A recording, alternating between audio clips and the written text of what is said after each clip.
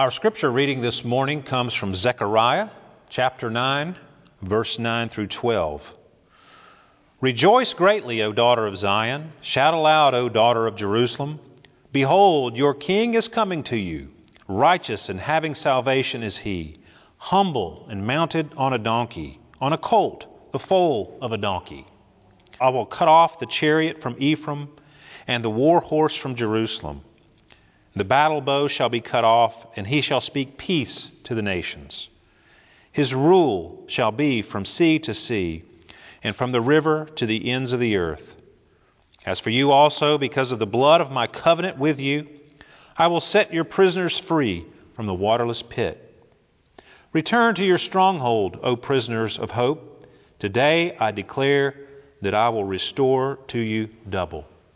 May God bless the reading and hearing of His holy word to us this morning.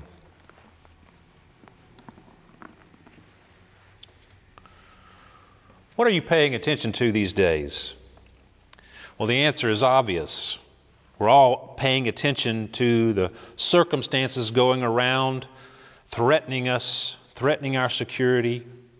We have the coronavirus threatening our health and life. We have social distancing and curfew requirements threatening our social lives, and for some, threatening job security. We have the threat of economic collapse that is leaving people's future financial security in doubt. Even the church is worried. How will our churches be affected financially, since it is not easy to bring in tithes and offerings? What will be the effects of not meeting together for several weeks on church attendance? There are numerous disruptive circumstances that are demanding our attention in these unprecedented days in which we find ourselves. Fear, anxiety, and insecurity. These things hang like the yellow pollen coating everything outside this time of year. We're watching the news cycle, the 24-hour news cycle, to see what's next. What will be the next jolt to our already insecure lives? Well, the passage before us today, this prophecy concerning Jesus Christ riding into Jerusalem on a donkey that is cited by Matthew and John in their gospel accounts, is a word in season for us, just as it was for the people of Zechariah's day. Like us, the people to whom Zechariah ministered also were living in difficult, uncertain times where their security was threatened. Well, Zechariah began his ministry in 520 BC along with the prophet Haggai. Back in 586 BC, the Babylonian army invaded Jerusalem and utterly razed it to the ground. They burned the temple and the palace buildings and demolished the wall around Jerusalem. The entire city was decimated. Many of the people were sent into exile. Well, fast forward to 539 BC, when King Cyrus of Persia scored a great and decisive victory over the Babylonians, and Persia rose to prominence as the reigning world power. Cyrus was a great diplomat, and in 538 BC, he made a decree that the Jews should return to Jerusalem and rebuild the temple. Now, many exiles returned at that point, and in 536 BC, they had rebuilt the foundation of the temple and the altar. However, the foreign inhabitants of the land surrounding Jerusalem were determined to stop the work. So they put every obstacle in the way of the rebuild.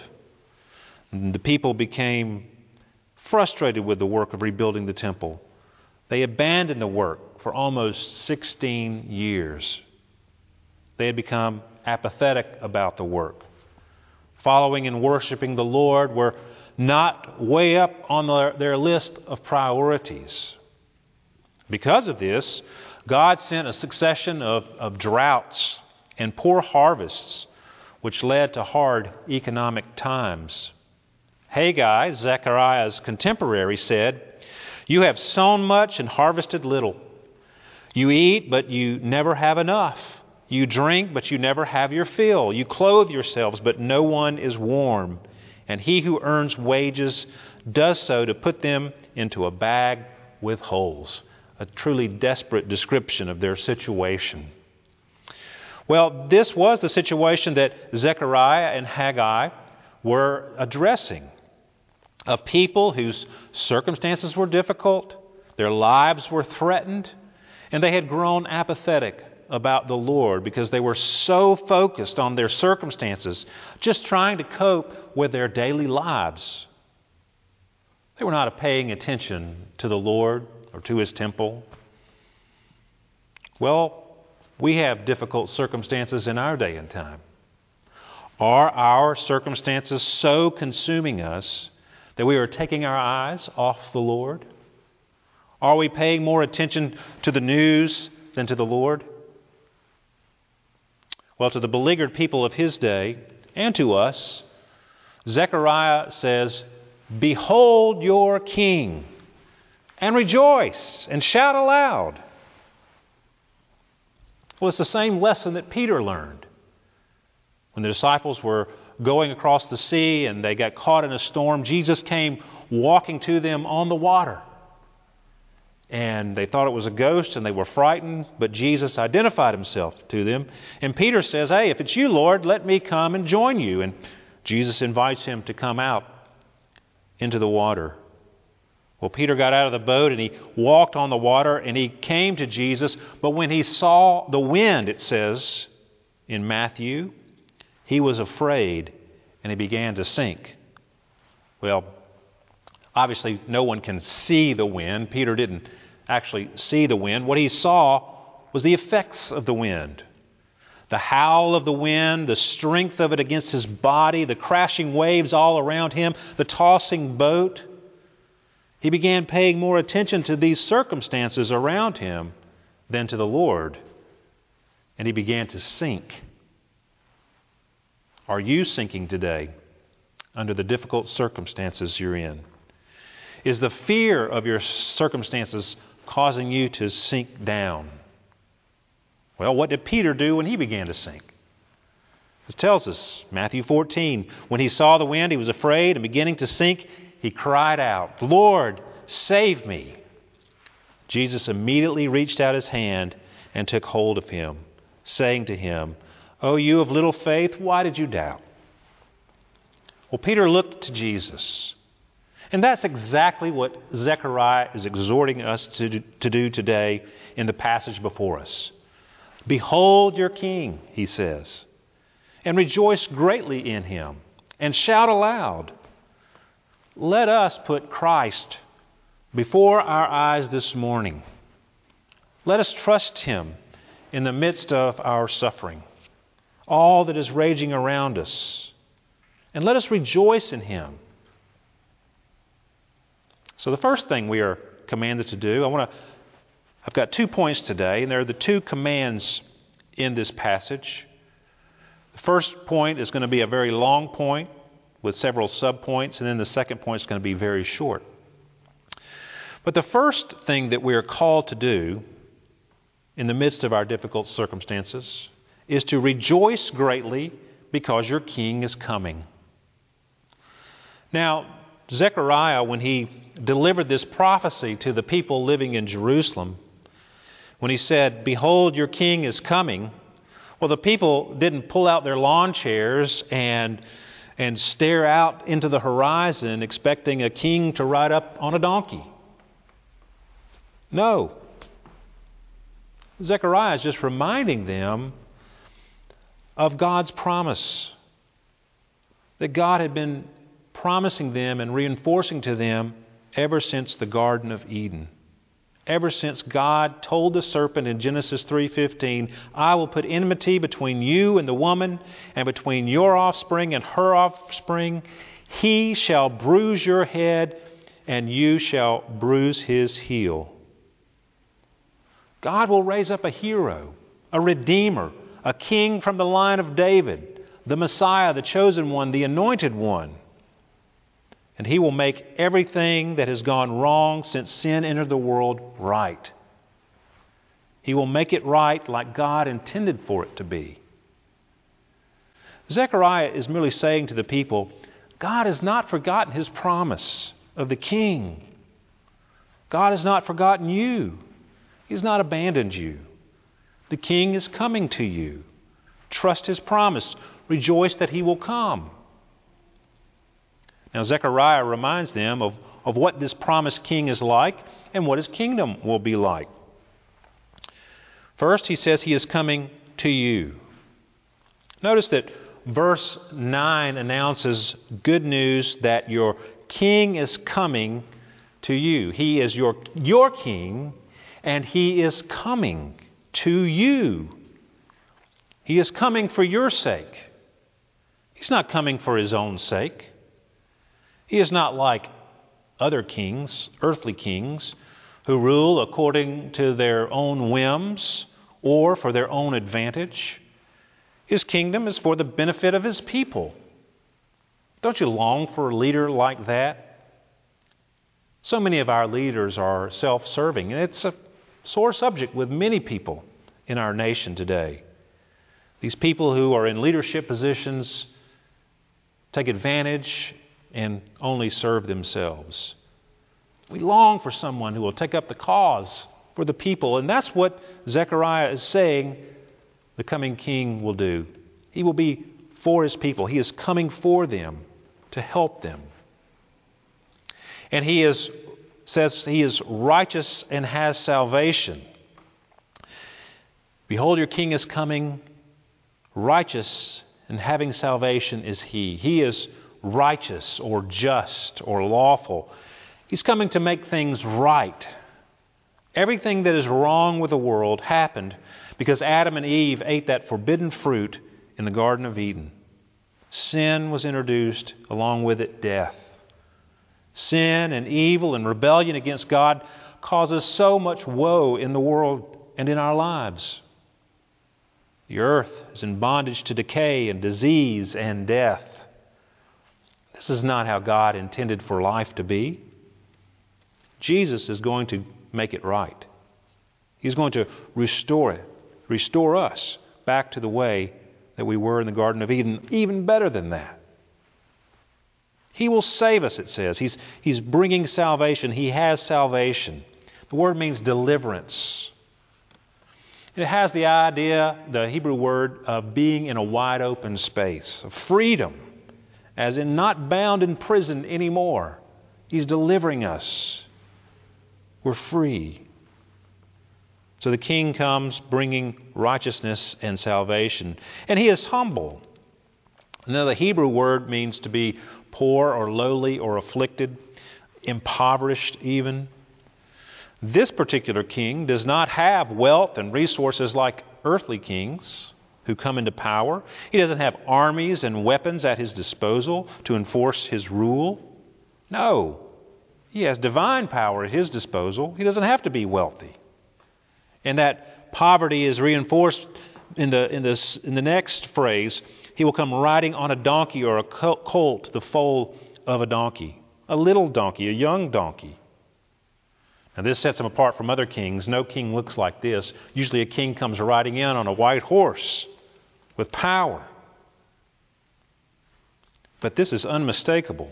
A king that comes riding in on a colt, a donkey colt, is a memorable king. And of course, Christ fulfilled this when He rode into Jerusalem on a donkey. Well, verse 10 tells us that God speaking, I will cut off the chariot from Ephraim and the war horse from Jerusalem, and the battle bow shall be cut off, and He shall speak peace to the nations. His rule shall be from sea to sea, and from the river to the ends of the earth. John Calvin comments on this. He says, he means, in short, that the Messiah's kingdom would be safe because God from heaven would check all the rage of enemies so that however disposed they might be to do harm, they would yet find themselves held captive by the hidden bridle of God so as not to be able to move a finger. The Messiah's reign is going to be one of peace. He speaks peace to the nations. It's not violence, it's peace. Not only in Jerusalem, but the whole world. His reign will be universal. We have the promise of the world at peace under the rule of Christ, something to look forward. Our lives are in turmoil. We have that hope of a future in Christ in a kingdom of peace. Well, verse 11 is a wonderful verse. As for you also, because of the blood of my covenant with you, I will set your prisoners free from the waterless pit. God is reminding them that through Zechariah, that He has made a covenant with His people. He has promised to be their God and that they would be His people. He has repeatedly confirmed this covenant, this promise, throughout their history. Abraham, through Moses, David, the prophets. God keeps His promise. And that's what Zechariah is reminding us today. And because He is in covenant with His people, because He has bound Himself by blood to His people, it is guaranteed that, as He says in verse 11, that He will set your prisoners free from the waterless pit. Now, a waterless pit. Think of a deep cistern, but without the water. A pit. Now, if someone threw you down into it and left you there, you would die. You would die of thirst. You'd be in a hopeless situation. That's what's being described by this metaphor. The people in Zechariah's times were in a seemingly hopeless situation. At least they believed they were. And God is using Zechariah to remind them that they have hope. Hope for future, hope for eternity. And in our desperate circumstances, as the people of God, we have hope.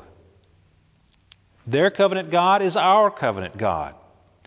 He will be our God, and we will be His people. He will deliver us from all His and our enemies. Well, the night before He died, Jesus said, "This," when He took the cup and He gave it to His disciples, He said, "This is my blood of the covenant, which is poured out for many for the forgiveness of sins." See, we have an even greater guarantee than the people of Zechariah's day. Christ has died. He has shed His blood so that we might be His people, so that He would be our God, so that we might be delivered from sin and from death and from destruction. We have hope. So we are to rejoice. Our King is coming to bring His kingdom to fruition. Well, that's in the future, right? As it was for the people in Zechariah's day. 500 years would pass before Christ would come the first time. How does that help us in the meantime? How does that help us, this thought that we should rejoice in our King, that He's going to come one day and save us and deliver us and be with us? How does that help us in the midst of a coronavirus crisis, in the midst of our financial problems? Well, remember what I said at the beginning of this point. Did the people of Zechariah's day sit out on their lawns staring off into the distance, waiting for a donkey-riding king? If they did, they would be sitting there for 500 years, because that's how long it took for this promise to be fulfilled. What did those people do as Zechariah and Haggai prophesied to them and encouraged them in the Lord? Well, they went back to doing God's work. And they worked on the temple. The work that had fallen by the wayside, their commitment to worshiping God as He had instituted in His Word, they got back to work on that. It's kind of like when Jesus was raised from the dead. He appeared to His disciples for 40 days afterwards, and they came together there in Jerusalem, and Jesus ascended to heaven. Well, before He ascends, They asked him, Lord, will you at this time restore the kingdom to Israel? See, they were looking forward to that kingdom.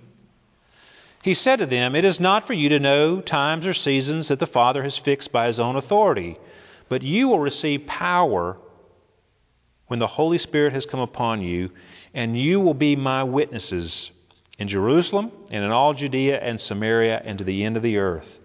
And when he had said these things, as they were looking on, he was lifted up, and a cloud took him out of their sight.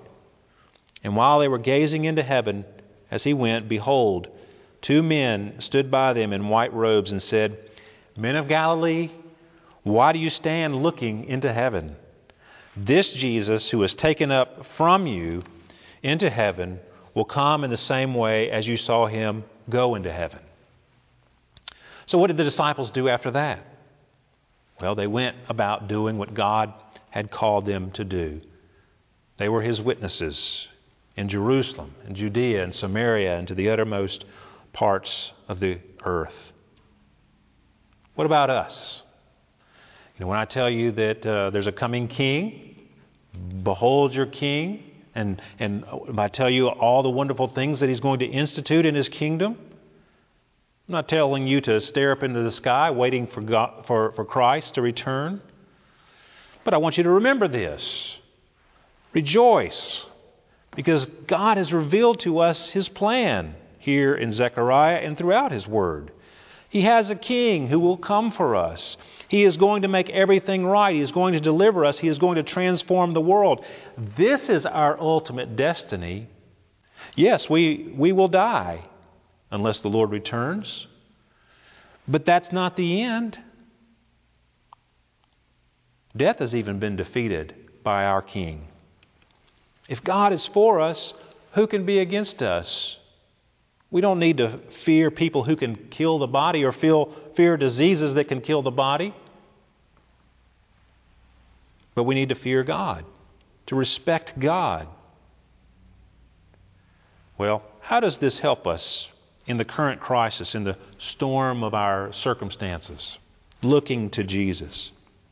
Well, remember Nebuchadnezzar, the king of Babylon. He rose to power, and he was one day strolling on his palace rooftop, and he thought about how great his kingdom was, and he was patting himself on the back mentally about how he had built this thing, and then God humbled him.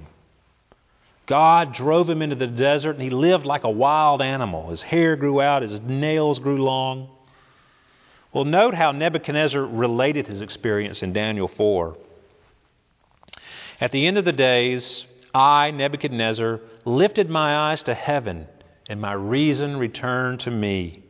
And I blessed the Most High, and praised and honored him who lives forever.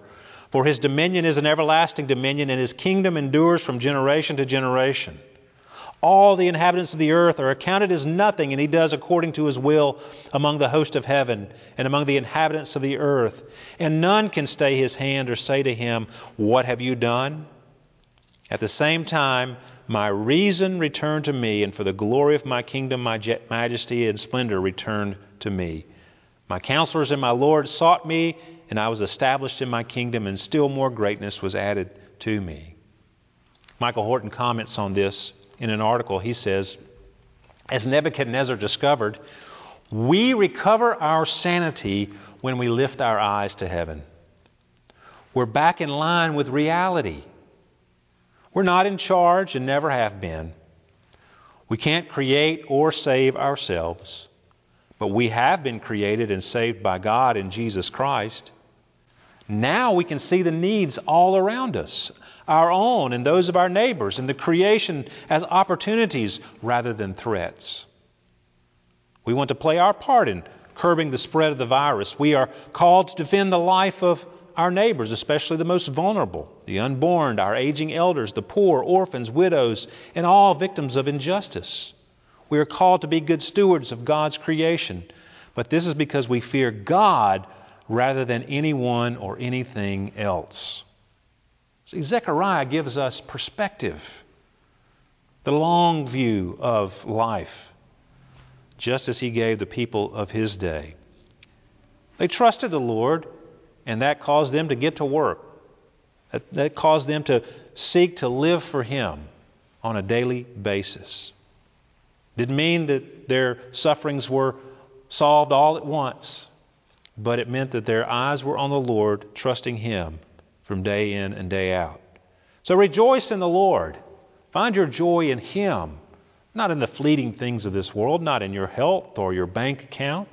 Find your joy in Him. That's the first command that Zechariah gives us. Now, briefly, the second one is that we need to return to your stronghold. Return to your stronghold. Verse 12.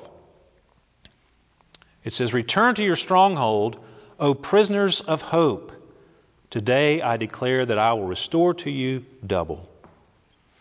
When he says, return to your stronghold, well, what is he talking about? Jerusalem was in ruins. There was no wall around Jerusalem. It was hardly a stronghold. It was a pile of rubble with a few raggedy houses in it. And there was no temple built.